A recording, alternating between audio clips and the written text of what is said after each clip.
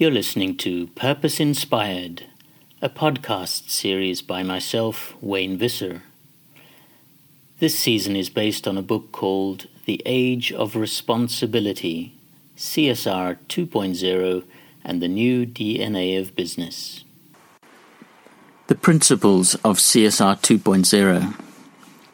Initial responses to my framing of CSR 2.0 were largely positive and confirmed that I was onto something, perhaps a new language or conceptualization of responsibility, or at the very least a nexus for talking about the radical changes needed in CSR.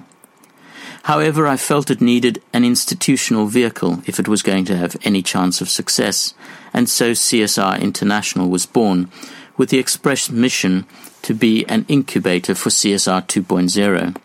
The think tank was launched in March 2009 in London, complete with the ritualistic burial of the old CSR and its rebirth as CSR 2.0. It quickly became clear, however, that a metaphor can only take you so far. What was needed was a set of principles against which we could test CSR. These went through a few iterations, but I eventually settled on 5, which form a kind of mnemonic for CSR 2.0. Creativity, C, scalability, S, responsiveness, R, locality, 2, and circularity, 0. These principles, which will be explored in detail in the next chapters, can be described briefly as follows. Creativity. The problem with our current obsession with codes and standards, including the new ISO 26000 standard, is that it encourages a tick-box approach to CSR. But our social and environmental problems are complex and intractable. They need creative solutions, like Freeplay's wind-up technology or Vodafone's M-Pesa money transfer scheme. Scalability. The CSR literature is sprinkled liberally with charming case studies of truly responsible and sustainable projects. The problem is that so few of them ever go to scale. We need more examples like Walmart's choice editing by converting to organic cotton, or Tata creating the affordable eco-efficient nano car, or Mohammed Yunus's Grameen Bank microfinance model. Responsiveness.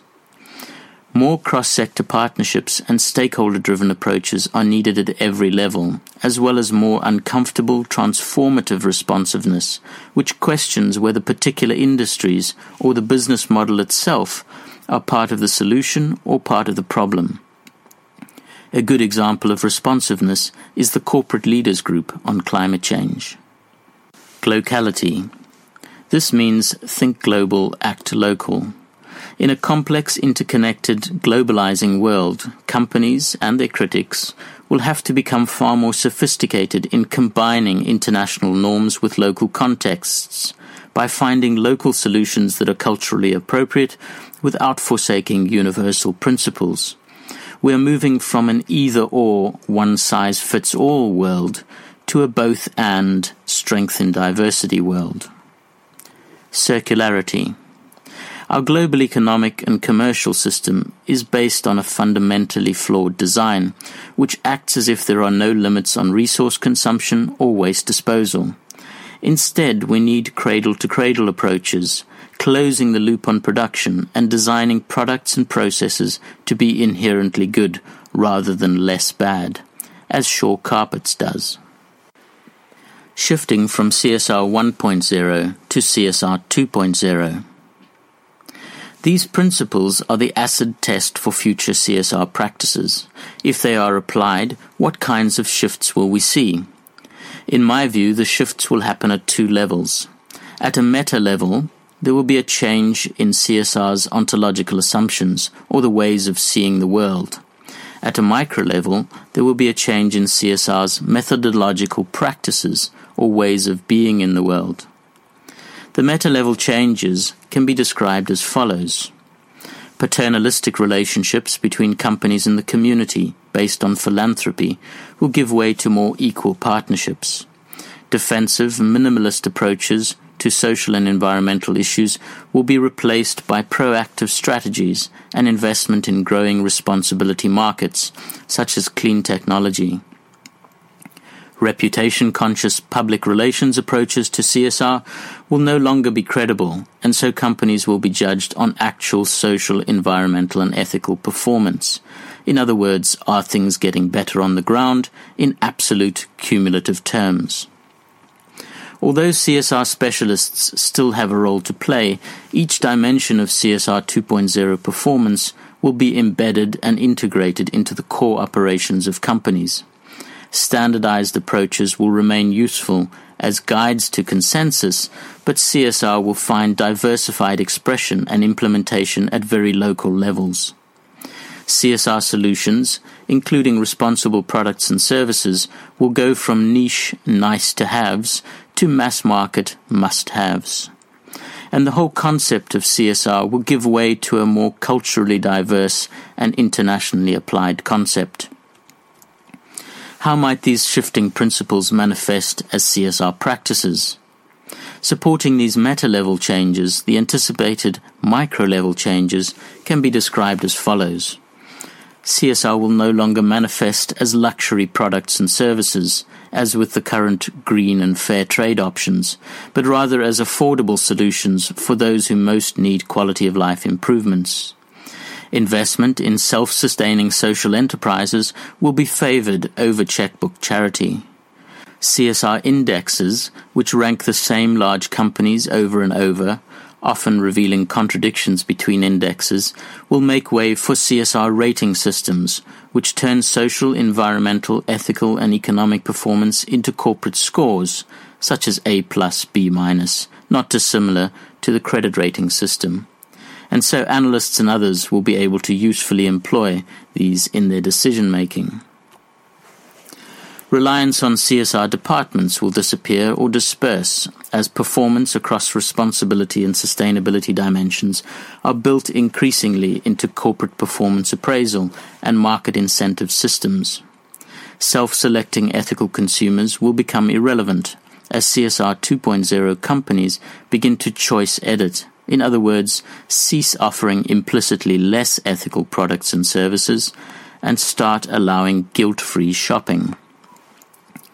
Post-use liability for products will become obsolete as the service, lease and take-back economy goes mainstream. Annual CSR reporting will be replaced by online, real-time CSR performance data flows. Feeding into these live communications will be Web 2.0 connected social networks that allow crowdsourcing instead of periodic meetings with rather cumbersome stakeholder panels. And the typical CSR 1.0 management system standards like ISO 14001 will be less credible than new performance standards, such as those emerging in climate change that set absolute limits and thresholds. The DNA model of CSR 2.0. Pulling it all together, I believe that CSR 2.0, or systemic CSR, you could even call it radical or holistic CSR, represents a new model. In one sense, it is not so different from other models we have seen before. We can recognize echoes of Archie Carroll's CSR pyramid, Ed Freeman's stakeholder theory, Donna Wood's corporate social performance, John Elkington's triple bottom line, Stuart Hart and C.K. Prahalad's bottom of the pyramid, and even Michael Porter's strategic CSR and the ESG approach of socially responsible investment. But that is really the point. It integrates what we have learned to date. It presents a holistic model of CSR. The essence of the CSR 2.0 DNA model are the 4 DNA responsibility bases, which are like the 4 nitrogenous bases of biological DNA, sometimes abbreviated to the 4 letters GCTA, which was also the inspiration for the 1997 science fiction film Gattaca. In the case of CSR 2.0, the DNA responsibility bases are value creation, good governance, societal contribution, and environmental integrity. Each DNA base has a primary goal, and each goal has key indicators, which begin to show the qualitative and quantitative differences between other models of CSR and the CSR 2.0 DNA model. Hence, if we look at value creation, it is clear we're talking about more than financial profitability.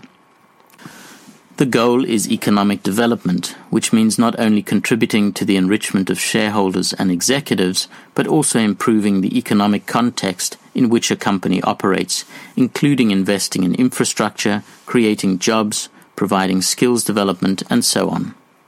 There can be any number of KPIs, but I want to highlight two that I believe are essential: beneficial products and inclusive business. Do the company's products and services really improve our quality of life, or do they cause harm, or add to the low-quality junk of what Charles Handy calls the Shindogu Society? And how are the economic benefits shared? Does wealth trickle up or down? Are employees, SMEs in the supply chain, and poor communities genuinely empowered? Good governance is another area that is not new, but in my view has failed to be recognized or integrated properly in CSR practices. The goal of institutional effectiveness is as important as more lofty social and environmental ideals.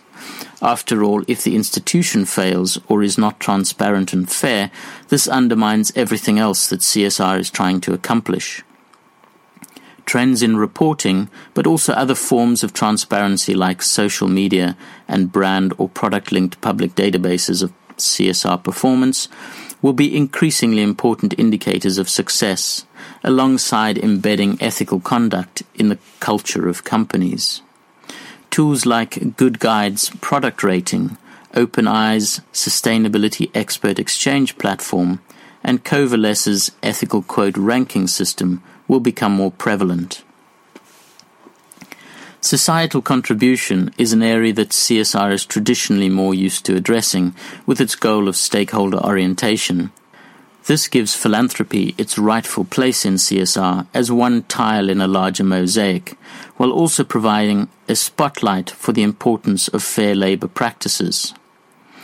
It is simply unacceptable that there are more people in slavery today than there were before it was officially abolished in the 1800s. Just as regular exposures of high-brand companies for the use of child labor are despicable. This area of stakeholder engagement, community participation, and supply chain integrity becomes one of the most vexing and critical elements of CSR. Finally, environmental integrity sets the bar way higher than minimizing damage and rather aims at maintaining and improving ecosystem sustainability. The KPIs give some sense of the ambition required here: 100% renewable energy and zero waste.